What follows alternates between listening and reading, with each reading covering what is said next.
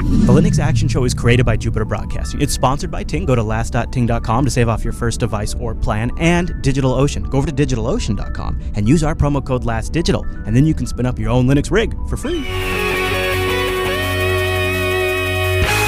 Hi, everyone, and welcome to Linux Action Show episode 362.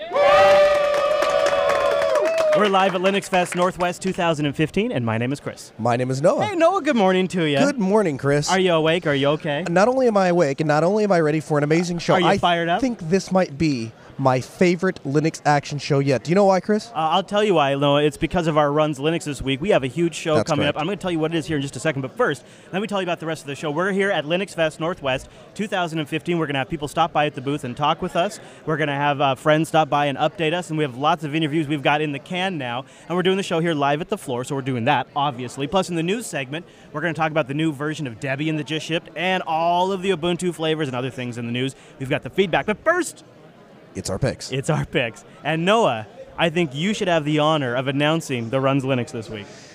So we obviously, we as a team, you get all of us together in one room. Some amazing things can happen in a pretty short amount of time. So before we were coming to LinuxFest Northwest, I'd contacted Chris and said, hey, would you be okay if I tried to get a Linux rig up so that we wouldn't have to use the, thing? No, Noah didn't want to broadcast on a Mac. I didn't want to broadcast Noah. on a Mac, Just and as true to my testament of my Linux ban hammer, trying to ban Windows and Mac off of everything I come across, I said, well, maybe we could try it.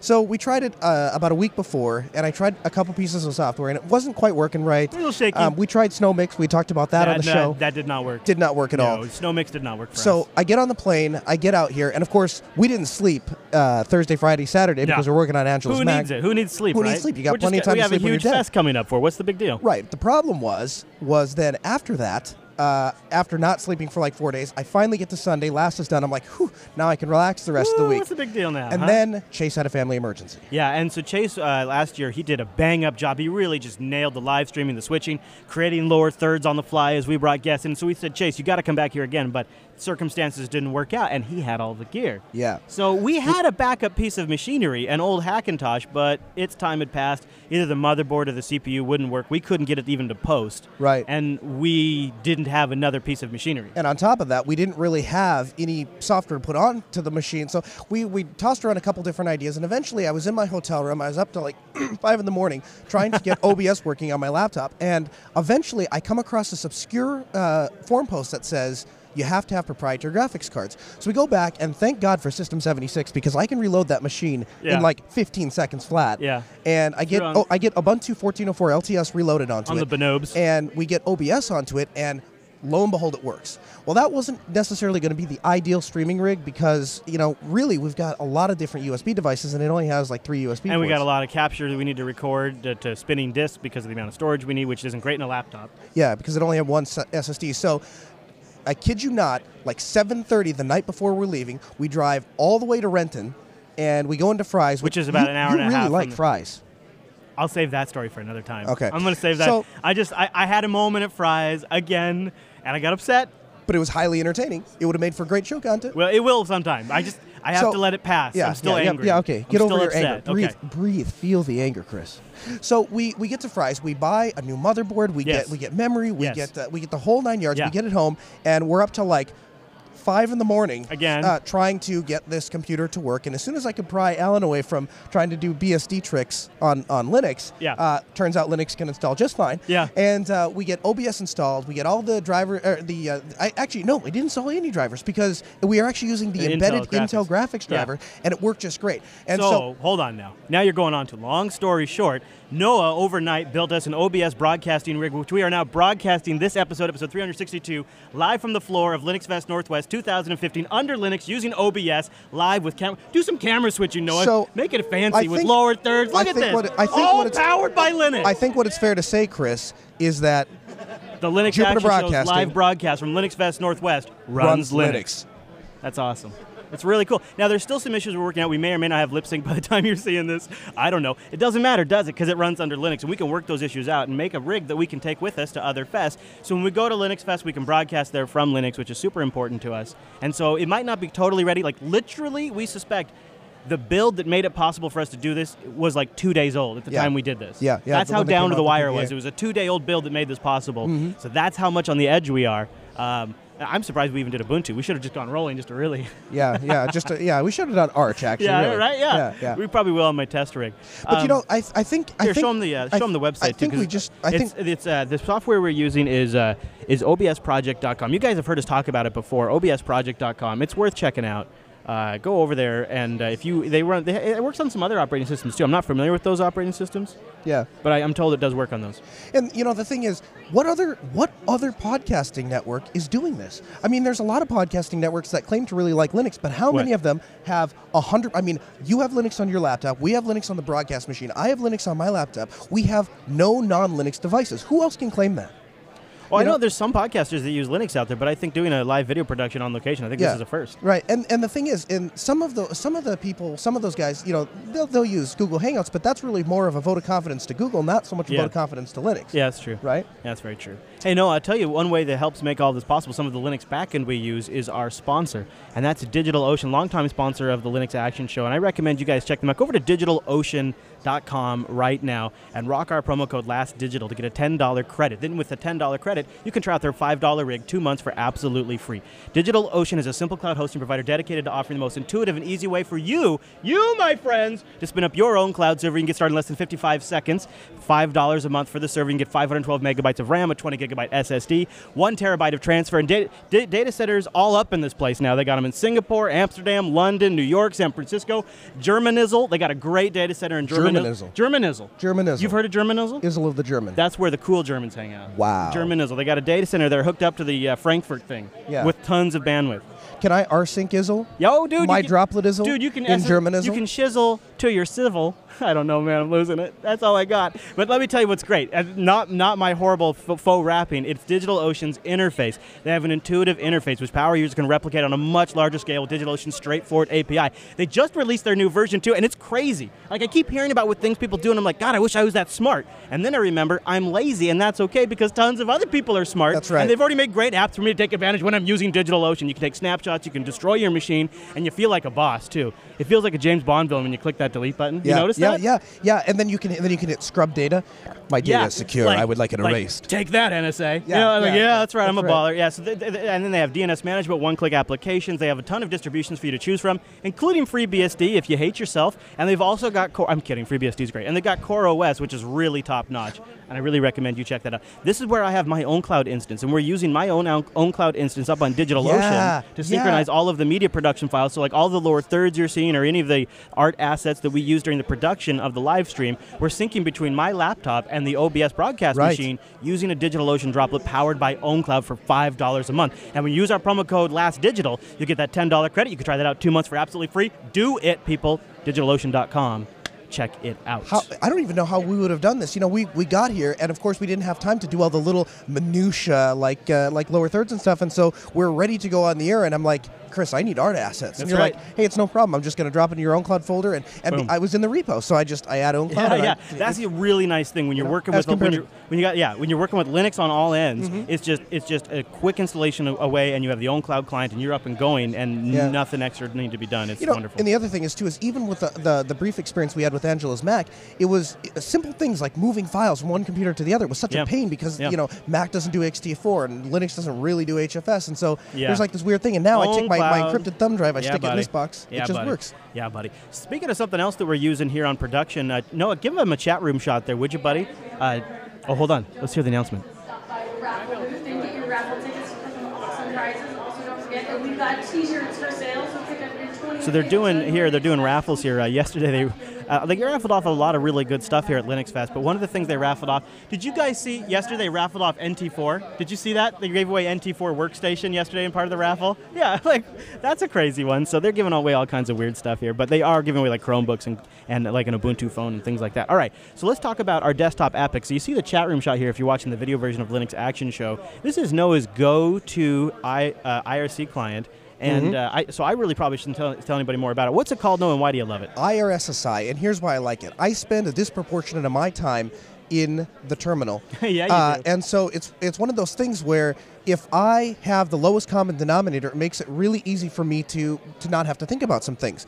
And so I can install IRSSI. I run it kind of like you run Quassel, Chris. I have it on a dedicated computer. Yeah. And it maintains a persistent connection to. And you do like a screen session? I do a screen session, and so when I get here, I can SSH from any computer that, even if I don't have a UI, right. I can SSH into my computer. I pull that screen session down, and then it's there. And then so you have an always running logs in. Yeah, and then the other thing I have that I really like is inside of my house, I have a dedicated box that's running Awesome Window Manager, and I can full screen my terminal, and I bring up my screen session. I have IRSSI. Now, some people say, "Oh, it's not fully featured," and that's just simply not true, Chris. Because if we look here, I can load plugins to give me colorful and nicknames. There's themes too. I mean, it's all console based, so it doesn't get too fancy. Right. But there's lots of themes you can load. There's lots of plugins to do automated functionality, right? So, any you use particularly? I have the Nick Colors plugin used, and then I use a plugin called Highlight, which gives me two windows essentially. And the first window gives me all of my highlights, so I can, so if somebody. And then the nice thing is it scrolls up at the top, so kind of like you have Quassel set up to do. So I can maintain a connection to 100 and some rooms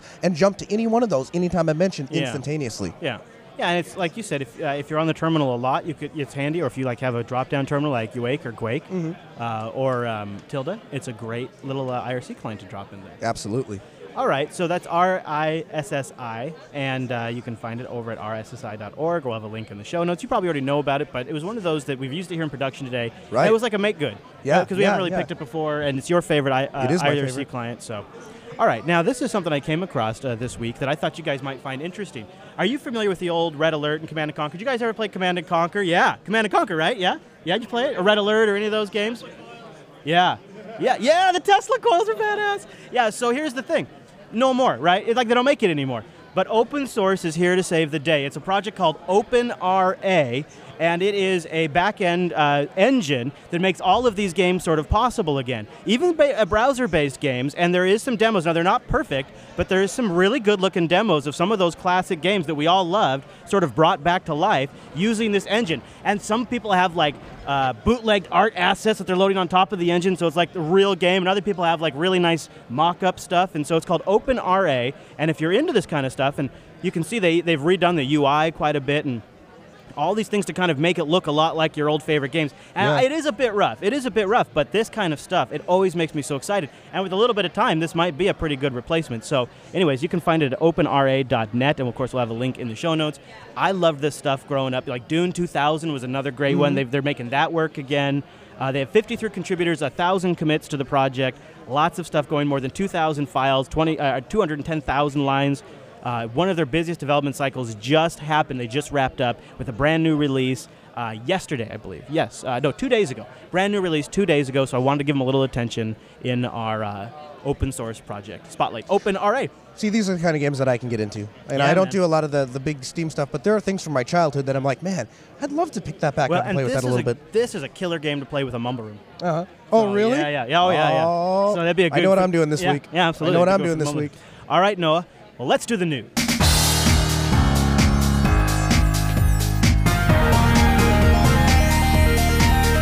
Hey, it's the news, and this episode is brought to you by Ting.com. Go to last.ting.com. Go there right now. You'll save $25 off your first device, or if you already have a Ting-compatible device, broski, you'll save off your first month of service or more. $25 actually paid for more than my first month. What is Ting? Ting is mobile that makes... Come on, you guys know this. It's mobile that makes sense. Everybody knows that, right? It's mobile that makes sense. You only pay for what you use. It's a flat $6 a month for the line. And then it's just your minutes, your messages, and your megabytes after that. Whatever you use, that's all you have to pay with Ting. And the great thing is Ting also has no-hold customer support. They have an incredible online dashboard. And now they also have a wide GSM network and CDMA network. So here at the Fest, I'm on the GSM network, and I'm full bars. Yeah. You know, and you were talking earlier today about how this fest has been so much different than other fests because you've gotten to the point now where you can communicate with all of your people because all that goes through data, and you have amazing data coverage inside of this building. I love it. It's been super handy. It's been really, really great for connectivity when we're coordinating. And the fact that I only pay for what I use means this month I'll pay a little more, and most months I save so much money on overall. I've saved over $2,000 over the last 2 years. Go to last.ting.com last.ting.com. That'll support this show and get you over there. You can also check out their savings calculator. And Noah, it wouldn't be a news segment without an app pick from Kyra. She's got something here. I'm not sure what it's called. Cheeky, I think. I haven't seen this one before. Noah, are you ready for this? I'm ready. Let's check out Kyra's app and pick. this is the Ting app of the week.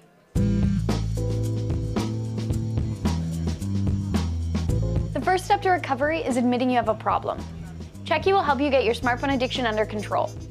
It shows you how often you wake your device every day. Be warned though, you might not like what you discover. Checky tracks and displays your daily patterns on a single simple page.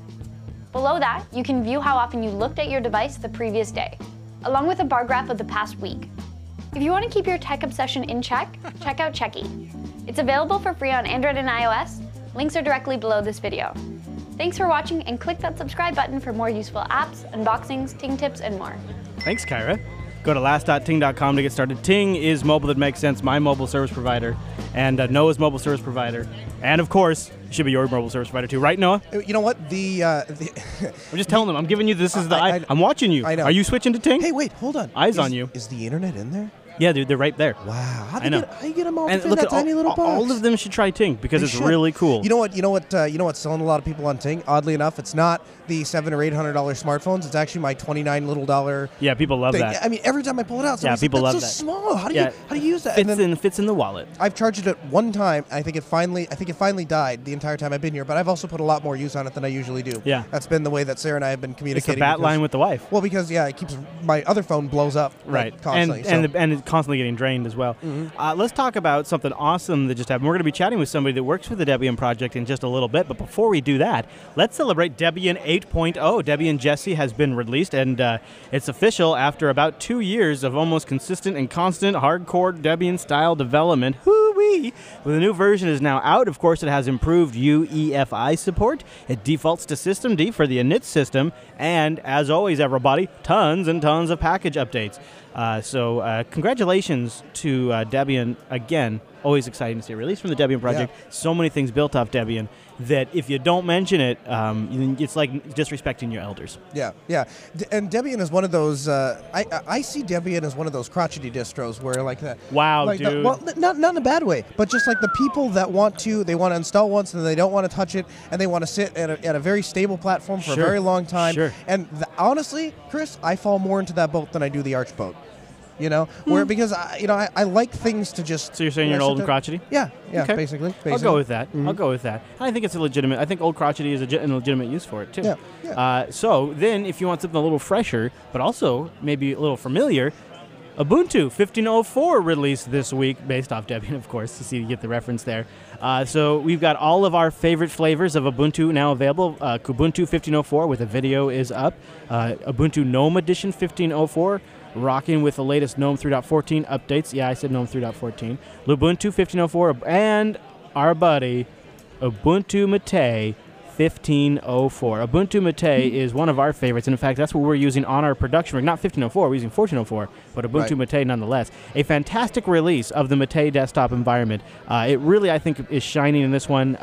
The guys have added some really nice composites effects. They're just a click away. You can do the layout decorator just one click away. In fact, so much, I'll link to it in the show notes as well. So much is going on that Web Update did a big write-up on it. And I recommend you guys go over and check out Web Update's write-up on it too, as well as OMG Ubuntu. But you get VLC replacing Totem. You got Tilde for the drop-down terminal. You've got the layout generators. It's really good. They're using LightDM for the GTK greeter, which makes desktop switching a possibility under Ubuntu Mate now. And like I said, not just compiz, but also support for GNOME client-side decorations in Mate. Right. So Ubuntu Mate 15.04, I think, is an exciting release of all of this. You've also got Xubuntu and Kylin released, which also look really great. The thing is, Ubuntu Mate, I can't stop talking enough good things about Ubuntu Mate simply because I use it so much. And I can honestly say I don't think anything else even crossed my mind. When we went to load this machine, I knew I wanted the desktop to get out of the way and be as low resource as possible, because I wanted to save those resources for all of the camera stuff that we were going to be doing. Yeah. And so I just keep it lean and mean, right? And the thing is, we're at 36% CPU utilization, and that's with 1, 2, 3, four capture devices. Yeah. You know, and plus the audio. Yeah. Plus I'm doing a transfer right now. Yeah. And I've got all of those and 36.6. I mean, that's impressive. Yeah, I agree with you. I agree with you very much. I think it's been a perfect release. The LTS is the perfect balance. And yeah. Hey Matt, do you want to join us before we wrap up the news segment? Let's have Matt come over and join us real quick. That'd be outstanding. We'll have Matt jump in and get his. You know, Matt's been coming here for years, so I'm sure he's got some impressions of LinuxFest Northwest. So Matt, grab that headset right there, so that way you can hear us, because it gets a little loud up in this business. So Matt, you've been coming. You're like I'm not going to say an old salt, but you're kind of a LinuxFest old salt. He is a seasoned LinuxFest enthusiast. Yeah. Yes, that is correct. So what do you think of LinuxFest Northwest so far this year? Has this been this year has been definitely, I would say it's comparable with last year. Definitely busier than the year before. Mm-hmm. And then looking historically back at actually where everything has gone, it's amazing, because I remember back when you really didn't have this kind of volume. Yeah, for sure. It was right? a totally different world. It was a couple hundred people, and then a few hundred people, and now it's thousands, maybe 2,000. I don't would know. say 1,500 plus. Yeah. Give or take. Yeah. The estimate, I think, it was 1,400 last year. I think was the estimate, right? I believe so. And this is bigger. Oh yeah, easily. And even for Sunday, this is busier on a Sunday. Historically, Sundays are a slower day. Yeah, they're the slower day. Yeah, and what's your take on the pulse of the community? Do you see any changes overall? You think it's what do you think? Like any evolutions in the user base and things like that? Microsoft is becoming much slyer in their getting you to participate, being they are sponsored this year. Yeah, that is a big thing. In fact, I think we're going to talk. I think we're going to spend a little time talking to them, because it seems like they are like the biggest presence here. Yeah, I think change in management. There's definitely been a shift in the way that they're perceiving things and the way they're being interacted with. So that's really cool, because I know in previous years it was kind of a cold shoulder for them. Yeah. This year the reception's been much warmer, so that's cool. Yeah. I think the cotton candy helped with that. The cotton candy, and also if you wanted to go to the after party, you're talking with them. Yeah, so, you had to go to their you had to go to their booth to go to the after party. Which, you know what? I as a marketing guy, I give them props for that. I really do. It's like, hey, you know what? That was pretty smart, huh? Yeah, that was a good move. Very smart. It's very clever. Yeah, it is. Yeah, Well, Matt, so 2 days worth of it, and every year I think I'd say it again. I'd come again. I would do it again. Oh yeah, I've been coming off and on for years, and every year it never ceases to disappoint. No matter what. Yeah, I'm still not getting into the sessions, but other than that, I'm pretty happy. Captain. No, the sessions is one of those things to where you're either really on track with what you want to listen to, or maybe you're not the right candidate to watch. It just depends. Well, that's part of it, and I think the other thing is it kind of sort of goes against what you and I are trying to accomplish here, right? The whole idea of coming to this is to get out, shake hands, meet people, talk to people. Yeah. You don't do that in sessions, really. And the other thing is too and they're not even a sponsor of the show, is I have Linux Academy for that now. When I used to go to get a lot of my information, I'm now doing a lot of that from Linux Academy. Yeah. That is true. I mean, there's certainly a benefit from meet space. Like I was thinking about Blender. They're doing a Blender presentation here. Catching something like that might make sense. But especially if you have like direct questions and you really want to make that individual contact. Right. But I think it works in conjunction with Linux Academy, and that you're able to kind of plug in both methods, both long-term and immediate. Sure. So. Well, Matt, I hope you have a great rest of the show, and we'll be kicking around for a little while still. We have a little bit more show left. So thank you, sir, for stopping by and chatting with us. Bye. All right, so that'll be it for the news segment of the Linux Action Show. We're going to collect any more news that drops in between now and when this show came out, and we'll cover that in the catch-up segment on Linux Unplugged on Tuesday. But Matt just hinted the Microsoft booth is undeniably the largest presence here, and I normally wouldn't say it, but I think it's time the Linux Action Show sits down and talks with Microsoft.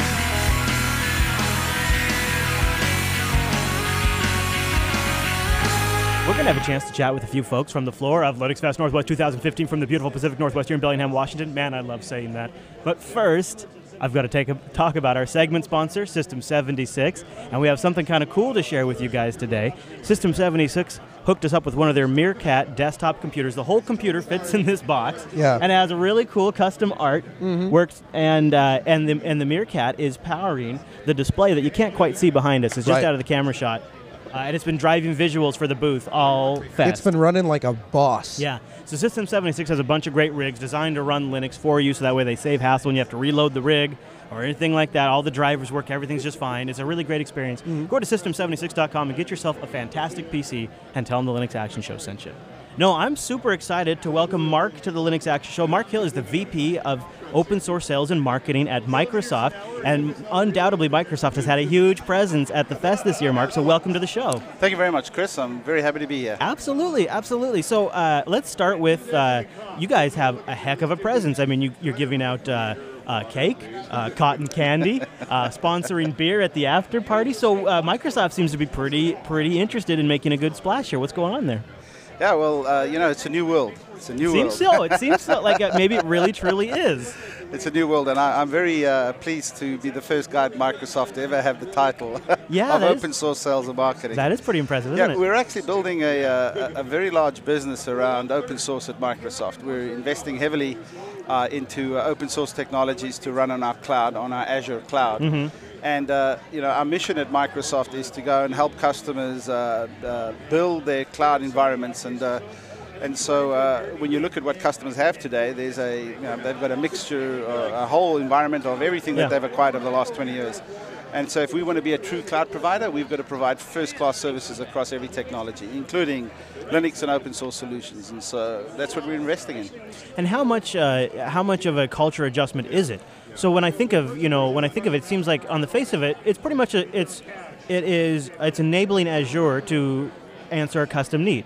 A customer need. And that seems pretty straightforward on the face of it. But internally, it seems like that would constantly be coming up with project conflicts or things that would seem like maybe it would sort of conflict with the general nature of the internal development cycle at Microsoft. Sort of not anti-competitive, but in a sense, sort of enabling technology stacks on Linux, in a sense, means that it might enable somebody to choose not to use Windows. That must have been a transition culture-wise. Yeah, I can tell you at an engineering level, right from our CEO, Satya Nadella, down, there is no debate about this whatsoever. He's said many times, we shouldn't write a line of code that hasn't already been written, or that has already been written. And so you see a lot of the solutions that we're bringing out on Azure are open source solutions. So think of our big data solution, HD Insight. It runs on Linux, it runs on Windows. It's just purely Hadoop that we've taken and making as a service. And so we keep doing that. From an engineering point of view, it's very, very clear. So now, to be clear, it's going to take a while for all of the folks in sales and marketing at Microsoft who've been selling Microsoft solutions to change. And that's what my job is to go and change that. If I may ask, what did you do before you went to... Okay. Before I took this role. Yeah. So I'm a long-term, I've been at Microsoft 23 years. And so I've run geographies, I ran the Africa business for Microsoft. I've worked in the security group, I've run part of the enterprise business. So I've been all over the company, mainly in a sales and marketing capacity. The reason I was asked to take this role is because I'm kind of a change agent in Microsoft. I do a lot of kicking butt, making people change, getting people to see the light. And so my job is to get our company, our sales and marketing folks, to understand what we do, how this adds value to our platform, and how to talk to customers about it. What drives you to Linux? What is it that kind of lights the fire that you say? You said you were really pleased to be the first person to have that title. Why is it that open source and Linux, I suppose, particular, we're at a LinuxFest, is so important to you? Well, it's all about customers. I'm a customer guy. We go to customers and we want to go and satisfy their needs. Hey, I've got now a full toolbox to go and meet their needs, and that's purely it. So it's not so much any particular technology in general. It's the customer wants this, and that's where the demand is. So Microsoft is going to meet the demand. Is that? We're going to meet the demand and make a great job of it, giving them the most secure place to put their Linux solutions. Going to customers who are battling to scale their MySQL database running on Linux, putting it on Azure and doing clustering and geo-replication, for example. So, it's helping customers do what they need to do. What about integrating? So, going back to that was an interesting line. Sache says, essentially, we don't need to reinvent the wheel. If there's code already written, we don't need to write another line of it. Does that also mean that Microsoft is looking at ways of adopting open source internally, so building Microsoft products on top of open source or around open source? Yeah, so that's worth a more deeper follow-up with the appropriate folks at Microsoft. But we have changed the way our internal rules and internal approach to building software. We now have a project management group that helps all of our developers actually start using open source appropriately. Really? We're doing so much work around open source. We've got to we've got this group that professionally manages that shows people how to do it, how to contribute back, how to take code and put it in appropriate products. Yeah.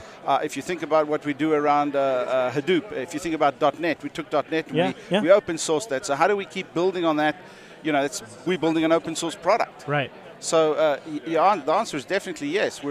We use open source for our products. We contribute to open source projects. And at the end of the day, a lot of that runs on Linux, and we've got to make sure Linux runs as a first-class citizen on all of our cloud properties. So what's sort of the next move? It seems like community involvement's a big part of it, being here at the fest, reaching out to people and kind of saying, this is what we're interested in, this is what we do now. So it seems like messaging is the current phase. Is there sort of a next thing on the horizon to sort of moving forward? We're putting, the way we run our business around the world is we have these business group leads that run the various products segments the various products that we make at Microsoft. We're putting in open source leads in every subsidiary. And I'm hiring them around the world, and their job is to we've got a set of products we sell. We've got a set of solutions that we go and offer customers. So what does that mean? What does that mean exactly? So major areas of the company will have an open source advocate? Yeah, so every subsidiary, every country in the world has a Microsoft subsidiary that will be engages with the customers. Chief open source. And there we have an open source lead who's in charge of the open source business. Okay. And they talk to all the sales people and the technical people and the services people in country, train them about our open source offerings, and then help them go to customers and talk to customers about it. Fascinating. That is really encouraging then. So it really is truly a company worldwide effort. Oh, absolutely. Because it seems like a huge ship to turn for a worldwide company. So if you think of our Azure cloud business, it's a massive business, billions of dollars. 22% of that today runs on 22% of all the cycles that run on Azure every day comes from a Linux operating system already. Do you see that growing? Oh yes. There's a huge demand out there, and it's a demand. Customers say, "Hey, I got this landscape, I got all this infrastructure. Right. I want to move to the cloud, whether it's Windows or Linux." To answer your earlier question, this is not about trying to convince someone to go to use a Linux server or use a Windows server. That's already been chosen by customers. It's about now helping them deploy that effectively. Right. And quite frankly, in the year I've been in this role, I've never been in a situation ever where it's been a conflict with a Microsoft product or an open source solution. It's just the customers we engage with have already chosen that. It's about how to get it done now. Yeah. We've still got a lot of products at Microsoft. We'll continue to sell. We're a successful business. Now we just got a bigger business. Right. That's fascinating too, because as Azure takes off, Microsoft's really in a good position to sort of bridge the old Windows on-premise sort of home turf advantage and the cloud advantage. Yep. And a lot of those people that were looking at sort of going off-premises to the cloud were probably considering a transition to Linux at that time potentially. And so Azure is there to sort of fill that need. And we provide this hybrid cloud approach where you can put your solutions, some of it in the cloud, some of it on-premise. And with our new management solutions we got now, whether it's Linux or Windows, you can manage that hybrid movement between the cloud and also to AWS and Google. And what about managing multiple distributions like Red Hat and Ubuntu? Absolutely. Yeah. So it's our mission to be able to make every Linux distribution a first-class citizen on a Microsoft cloud, and we invest heavily in that. Do you release which distributions are the most popular on Azure? We don't do that, but it's. I'll tell you now. Kind of mimicking the market. Yeah. Azure mimics the market, so whatever is out there. So you find Ubuntu is by volume is the most popular, I would say. Okay. But there's certainly when you have. And is that in the millions of instances? Yeah, there's certainly millions. Yeah, I would think so. That was a shame. Yeah. There's a lot. Many millions. Okay. There's a lot. Many millions. All right. Yeah, there's a lot. It's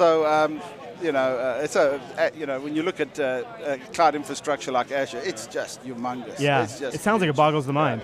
Yeah, and the whole point is to be able to bring out the management suite so that make you it can manageable, manage it on whether it's whatever distribution of Linux or Windows, manage it on premise and in the it's cloud. all web-based, so you can manage it from a Linux machine too? Absolutely, absolutely. Cool. So, and then also, but just to be clear, also making sure that you can move these instances to AWS or Google if you want to.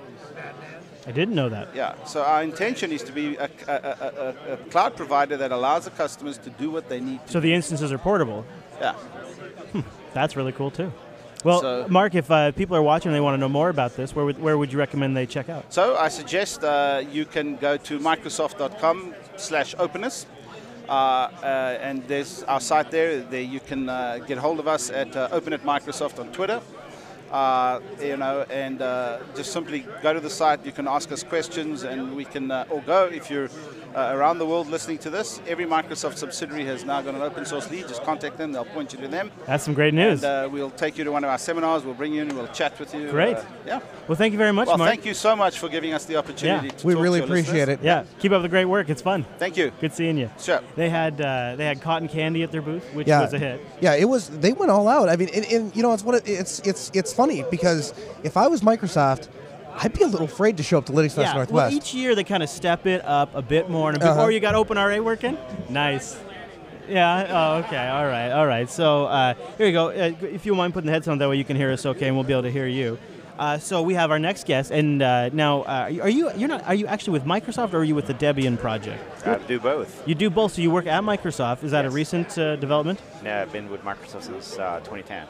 All right, so Jose Miguel, right? Yes. Welcome to Linux Action Show. It's great to have you here. I know I've heard your name online many times, and so can you tell the audience a little about what you do for the Debian project and Microsoft? Sure. So I've been working with Debian since 2005 or so. I decided to join as a developer around 2007. I started with XMMS. Cool. And then I brought Nginx to Debian. Now there's a team behind it. Yeah. I've been doing some other stuff in Debian. I have some other packages there. Special interest on Perl programming, and also developing local communities when I was based out of Latin America. And then 2010 I joined Microsoft to do open source strategy, and I moved here to the Pacific to Northwest? Washington State, yeah. So as a Linux user, what made you decide to take a job at Microsoft? Were you trepidatious about that, or did it seem like a slam dunk at the time? It seemed like a challenge, and it still is.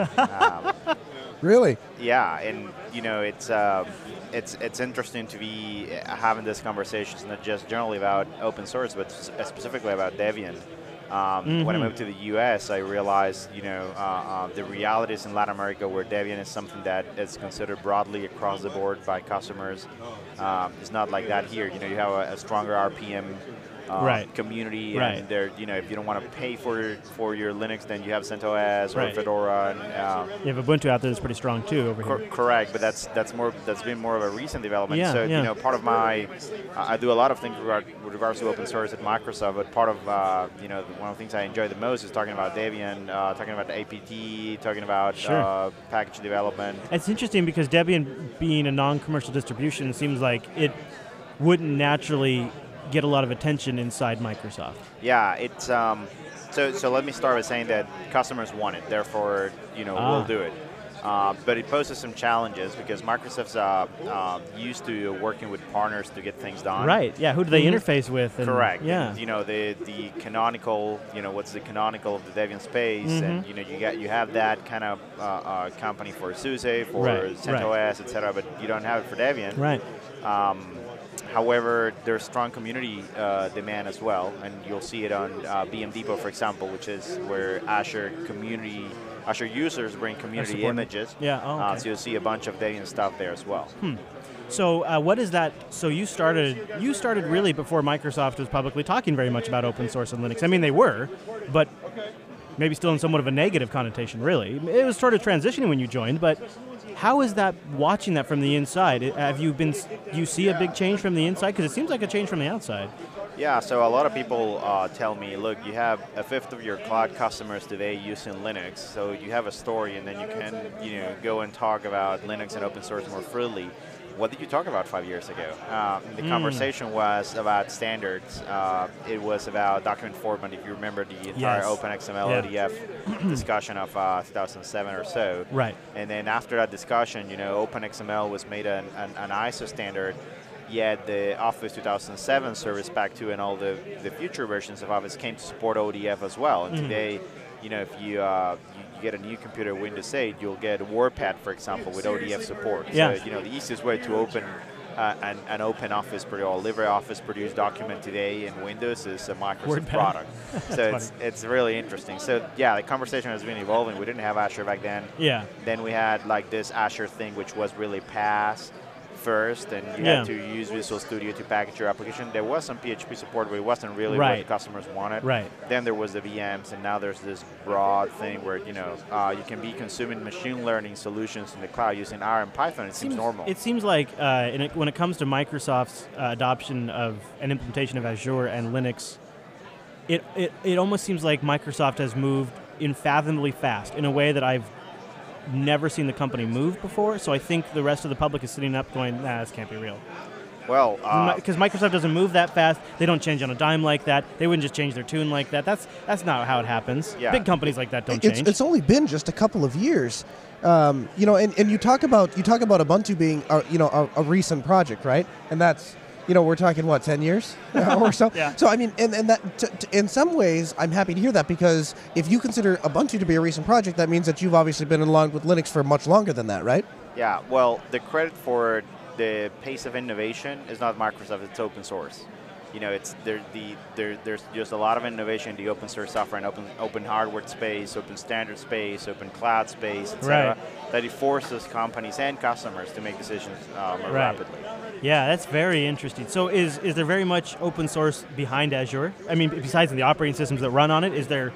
I assume it's probably mostly like a Hyper-V platform, but is there some open source that orchestrates Azure to some degree that you know of? Well, there's value in abstracting the operating system and the hypervisor layer for customers. But what we think it's attracting open source practitioners to Azure is the fact that you can go beyond the VM. So you have the VM, you can do whatever you want in your Linux VM, but you can also get grab from things that you need. Let's say you need Active Directory. In the past, you would have to roll Windows Server, install primary domain controller, use Kerberos and LF. Now you have Azure AD. It's SAML, OAuth, WS Federation. Active use it Directory from your application. is just a service that you can have. And it's a web. You don't have to use these protocols anymore. You don't have the compatibility issues of the past and whatnot. So that's what's really exciting. When you talk about open source in Azure, I see, it's beyond the VM. The layer where it runs is still going to be abstracted, and it's going to be a highly optimized version of Windows Server, Hyper-V, Nano Server, the things that are coming in the future. But there's those open source hooks across all the components of the platform today. So going back to Linux and at Microsoft a little bit, do you run Linux at your desktop at Microsoft? I do. And is that very common? Like you say, there's a handful of people, or there are hundreds of people? What's that picture like? It's somehow common. People think we all use Explorer and we're forced to use Bing, etc. It's pretty much whatever you need to get the job done, as long as it's reasonable. There's a strong Mac community, and there is a growing Linux community. And if you're going to run Linux, is there like a Microsoft, like we want you to run Ubuntu this, or is it whatever you're comfortable with? There's no Microsoft Linux, if that's the question. But most people use Ubuntu. Also, it's when you talk about Yammer, Skype, Nokia, all those companies that came into market, they're all Linux users, right? And they all have Ubuntu in their desktops or any. So some of those companies Linux. came in running Linux. Correct. So how do you deal with the applications that are specifically written for Windows? So, for example, Microsoft Office, there's no Linux port, right? And I would assume that inside a company that makes an Office suite, you would be using that Office suite. So you're telling me that on your desktop working at Microsoft, you can't use the products that Microsoft makes. How does that work inside of the... I mean, it must make kind of difficult to email documents back and forth? Well, it's all browser. And so, obviously Exchange and Outlook, it's a browser application.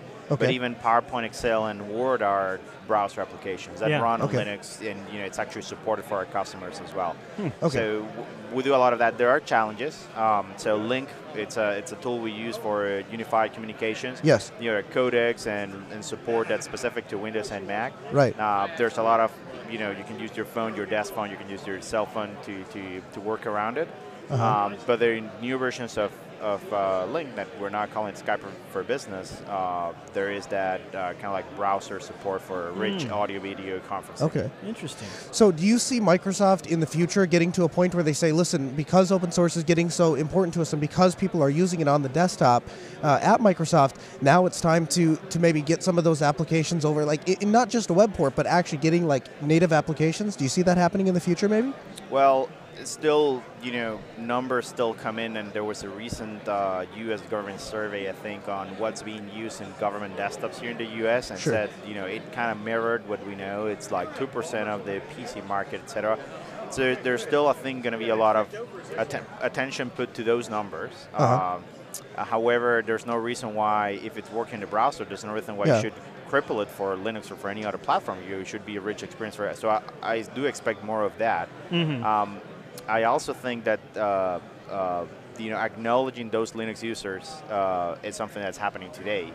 And you'll see it, you're seeing it in the phone, for example, right? Like, Office for Android and that type of things. Yeah. There are some basic blocks that need to be in place. .NET needs to be able to run on Linux, and we need to have a compiler with a decent framework and all that stuff. So that stuff's happening now, really? That stuff's happening now. The builds are passing for Linux in a bunch of .NET projects, and we expect the Mono project, it's a strong partner, to kind of pick up on those pieces we're open sourcing as well. Cool. And we kind of rely on the community. Those news are more exciting to the .NET community, the Microsoft community, than the rest of the open source community. But it's an important infrastructure piece, though. Correct. Well, is there anything else you want to touch on? Look, we're really glad to be here.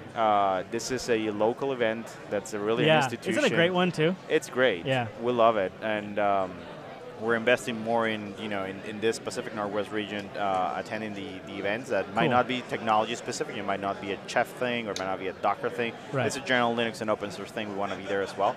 As long as we're welcome, we'll be here. Yeah, well, thank you very much for stopping by. It was a great chat. Fascinating to hear all the work you guys are doing, so keep up the great work with Debian and Microsoft. Yes, thanks very much. Thanks a lot. I could picture myself. I could be. I would probably. I feel like I'd probably need Outlook, but I could do it. I could do it. I could be at Microsoft running Linux. Yeah, I mean, I'd be an island of open source tranquility. I was gonna say. Well, here's the thing. I wouldn't be an island. I'd be an island, but I'd be an island like spills out all the time. You know? Like, can you imagine putting me at Microsoft? Like, hey, buddy, can you come help me with this problem? Yeah, sure. Hey, I see you're running Windows. Did you want some help? Yeah, right, exactly. I could see that. Oh, you know what you could do if you want to fix that? Install Ubuntu. Yeah. Right? That would be you'd be so obnoxious everywhere you went. You'd be doing that constantly. Yeah, it would be terrible. All right, so Angela is joining us. She's going to give us an update on her Linux switching experience. Hello, Angers. Hi. So, do you have the yoga with you today, or? Yeah. Well, yeah. Do you have it with you right now? No. Oh. Okay, well, so for those of you who haven't listened to this week's Linux Unplugged, Angela switched over to from a MacBook running Linux to a Yoga 3 running Linux, and we sold the MacBook on eBay. Yep, a viewer bought it. Yeah, and he wanted to say that he purchased it specifically to support it, and so a huge thank you to him because. Who is it? He didn't give a screen. He has his eBay name, and I don't know if he wants that's his. Okay. Yeah. I thought you said his name. So. Yeah, he's probably selling some dirty stuff. So, anyways, what do you think, Ange, of the Yoga 3 and the Linux desktop so far? I know you've been busy I know you haven't had a lot of time. I really haven't had a lot of time, but it is really cool. I'm really looking forward to doing some touchscreen stuff, which I would have never, guessed that. I know, iPads are touchscreen, but I don't know. Yeah. There's something about my workspace having that ability. Yeah. Pinch and zoom is cool in the web browser and stuff. Yeah, I am going to have to change my default web browser, though, because Firefox doesn't respond to some of the touchscreen stuff. Yeah, right. I did find that out. Yep. Yeah. There is a few things they're working on, but that is a bit of an issue. Another thing that we need to do is we talked about my edited photos in iPhoto. Yeah. Right. We just imported all of the originals. The originals, yeah. But we're going to take the originals that have been edited and move those to the cloud and just import the edited versions. That way I have both available, but I won't have this problem again. Yeah, that'll be good. And the battery life's been pretty good. The performance has been pretty good. So we'll keep monitoring on it if you have any questions, and we'll update people maybe in Unplugged next week. Mm-hmm. Yeah. No. I just had a 3D selfie scan in a trailer outside. Yeah? How was that? It was interesting. There's a big hole in my head, so I have to go back and get scanned again. Oh. Did you run away so you could come down here and chat with us? Yeah, I didn't want it. It felt like it took a while. But we got it'll be on Women's Tech Radio. We have the whole interview of it's a new business, so cool. It is really cool. What do you think of the fest this year? It's great. You think it's bigger than last year? It is bigger. Yeah? Yeah. Seems to grow every year. Today is actually a lot more busy than I expected. Normally people are breaking down their booths by now. Yeah, we got a good crowd here now, and it seems like the crowd continues to fill in. I wonder if we can get numbers. I might ask Bill over there when you're walking around if we can get some numbers on it. Before we get too far off the yoga thing, I just wanted to ask, you made an offhanded comment at dinner, and I think it'd be kind of cool to bring it up on the live stream is, you seem to be optimistic that this might actually stick this time. Well, I think so. Like, if you have followed the last subreddit, I made a post about what's not important to me anymore. Yeah, right. I saw that.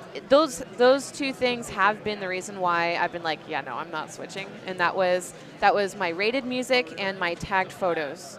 And I have given up on both because my music tastes have changed. My 5-star music is no longer 5-star. Interesting, yeah, mine too, yeah. And really, you know, with Pandora and Spotify, like, it is moving in a direction where the software is going to choose for me what I want to listen to. Right. And that might be okay. So, and as far as the photos, yes, I do have way too many photos. And it's been suggested that I do some sort of embedded metadata. Yeah, you can write. You can write to the IXIF information. Yeah, so I might look into seeing how to do that. That way, I can just do it. Any program. Yeah. It's any program. And that's the smarter way to do it. And I guess iPhoto just doesn't offer the ability to do that. Well, it's a little riskier every time you write to a file, right? You take some inherent risk, and if it's photos, you want to be extra safe. But the advantage is, if you store it in the file, it's portable. Yeah. So the only other thing that I can think of at the moment is I need an alternative for Pixelmator, because the awesome teaser art that I do is both the guys have these cheesy smiles on their face. I do that in Pixelmator right now, so I just need to find a good alternative for that. And there were quite a few good suggestions in the chat room yesterday, but I wasn't logged into it anywhere, so I don't have those. Okay, yeah, let me ask you. Tell me what you're talking about, making graphic assets. That's what you're talking about. Graphic, yeah. So if anyone hasn't brought up Inkscape, I love the heck out of Inkscape. It's an SVG editor, and what it'll allow you to do is the nice thing about doing everything in SVG is I can make a file. I can make something 100 by 100, and then I want to blow it up to cover the size of the New York Empire State Building. I just drag and click, and everything scales up. So, and that's what I use for all of the graphics for Altispeed, as well as all of the graphics that I did for LinuxFest Northwest. Like, when you say that, are you talking like as a vector? It's a vector graphic editor, yeah. Okay. But you can save them as JPEG. Yeah, you can export as I'm PNG sure, or but whatever. that would be cool, because I do run into the problem where my images are right. Wrong sizes. size, yeah. So, for example, you gave me the Jupiter Broadcasting logo, and I was able to turn it in. I don't know if you've seen the desktop wallpaper. I was able to do that just by, I put the Jupiter Broadcasting over, a nice wallpaper. Go to a virtual desktop, can you? Sure. Go to your So he made that background. And that literally took me maybe 15 seconds to do. And it's big. Yeah. Mm-hmm. Oh, it's big. I know. It's big. And it can get bigger because it's an SVG. It scales indefinitely. That is what she said. All right. So Karita is also being suggested by the chat room, which is one I was going to suggest to you. Karita was also suggested by another viewer who stopped by the booth. People have been taking an interest in your Switch. That's pretty cool. Yeah, definitely. Yeah, people stop by and ask. I now I no longer have the Windows key. It's right. We put the penguin on the live stream yesterday. Yeah, which is a brilliant. The booth. Think Penguin did that. Yeah, they smart. have little tiny penguin stickers, Pretty so that smart. is now on my Yoga, which is great. I actually prefer it. Well, just one last note before Ange goes is that it was pretty cool. We were able to bring out almost the entire JB crew with just a couple of exceptions, like 3. And like back in if you bring up the crowd shot there, back in the far background, the other crowd shot if you have it handy. That's there's Angela. Actually, that works over Angela's shoulder. You see the guy in the blue shirt is Alan Jude, and the other guy that just got covered up as I'm talking about it is Chris Moore. And they're out here. So we've got Chris Moore and Alan Jude out here. And here comes Q5. The production, there's Mr. Sis and Paige from Women's Tech Radio is here. And, of course, Angela's here and Matt is here, as well as a lot of the production crew like Blaster and Rotten Corpse and Albert. And they have been extremely helpful. Yeah. Yeah, when you get awesome. we were talking about this earlier too. Everyone has their own little niche. Like Alan really knows hardware, and I have wiping off every other operating system, putting Linux down. I have that down to a fine science and then some. Right. And so you get us all in the same room, and it's like one person's working on one thing and one person's working on another thing. And well, it's a double-edged sword, really. It is, because everyone has... Everybody's an expert. Everybody's an expert. But you know what? I think we all respect each other enough to the point that when Alan says, I'll put this together, I'm like, you know what? Alan puts 15 servers a day together, so we'll let him do that. And then, of course, at some point, sometimes I just like, all right, everybody get out of here. I can fix it, but just only if you stop talking to me. Yeah, right. Yeah. The Blaster's our salesman. Yeah, he's over there selling. Yeah. Really well. We sold some swag and gave some swag away and stuff like that. Leftover swag. Yeah. All right. Well, we have additional interviews that we've recorded yesterday, and we'll be playing those soon. But that's what we're going to do live here at the show floor, and we'll bring over some other people maybe later and play those on Unplugged, and throughout the other week we'll get those interviews featured. So we had some great chats. Yeah. Some really good. We had some great people, and this time I actually got to get up and walk around a little bit and talk to people, which was really nice. I didn't get to go in any sessions, but I heard that some of the sessions were so crowded. They had to turn some people on. They put people up at the door and said we can't let anyone else in, and that's a good sign. It means Linux in general is growing. Yep. So that's gonna work out really well. So I'm sure we'll give you more info in Tuesday's Linux Unplugged and things like that. So stay tuned for further coverage. But that for right now is the Linux Action Show's look right from the floor of the beautiful LinuxFest Northwest in Bellingham, Washington, Pacific Northwest, Bellingham Technical College, 2015.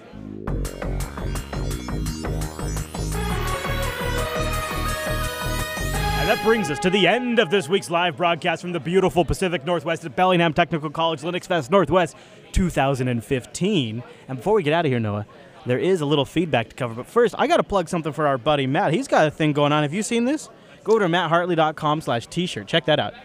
Look at that shirt right there. Look at that. That is awesome. Isn't that neat? Mm-hmm. Yeah, Matt's got a shirt going. He's got a Teespring thing going on right now, so he's got a few days left if you want to go over there, matthartley.com/t-shirt.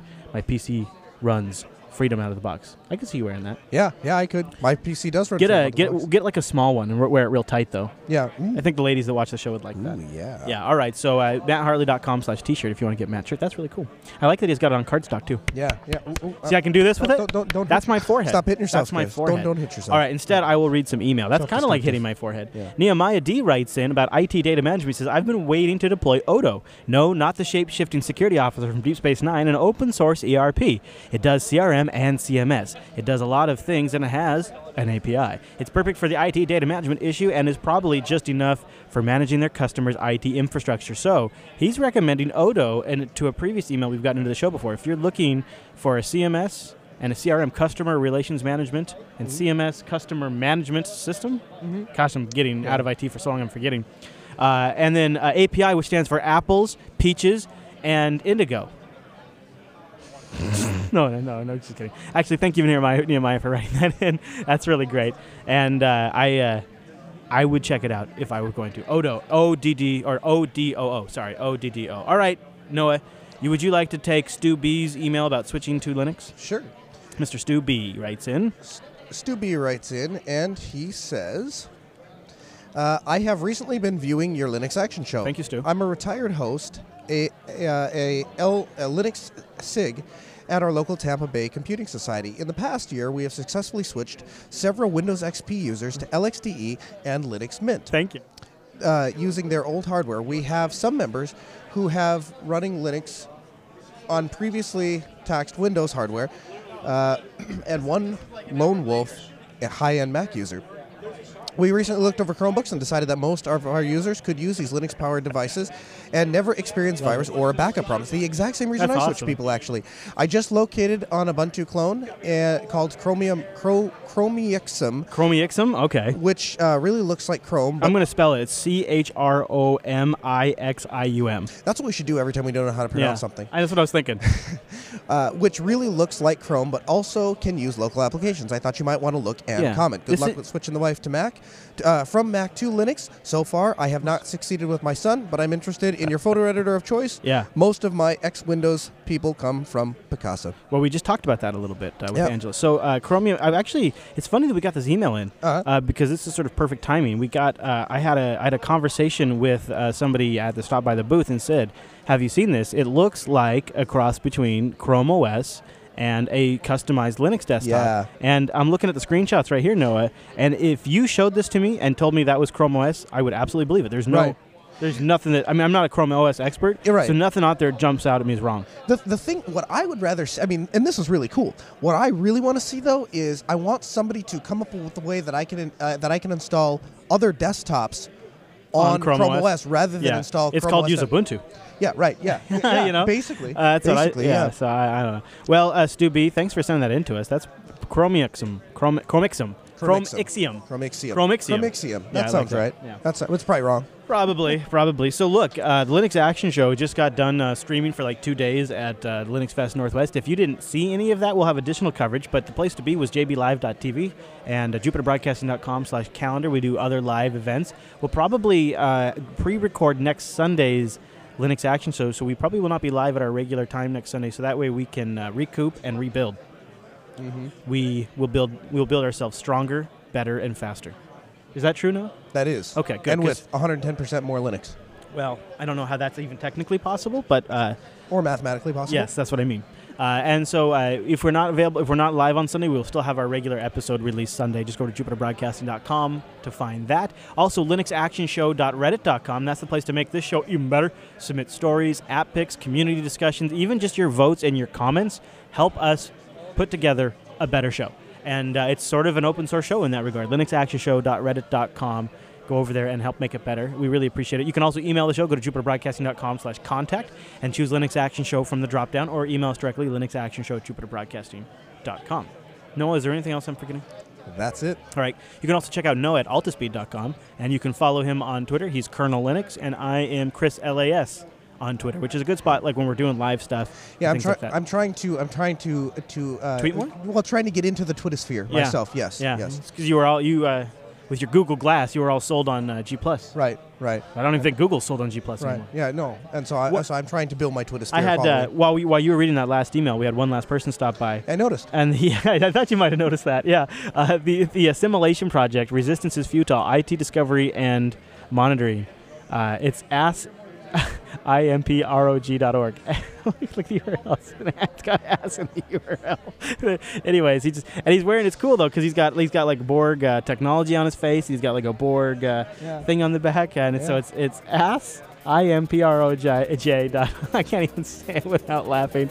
And I don't think you realized we were doing a show. Assimproj.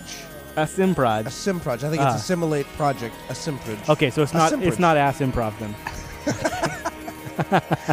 I think that means I'm done doing the show. I think so. All right, everybody. Well, thanks so much for tuning this week's episode of the Linux Action Show. We'll see you right back here next week.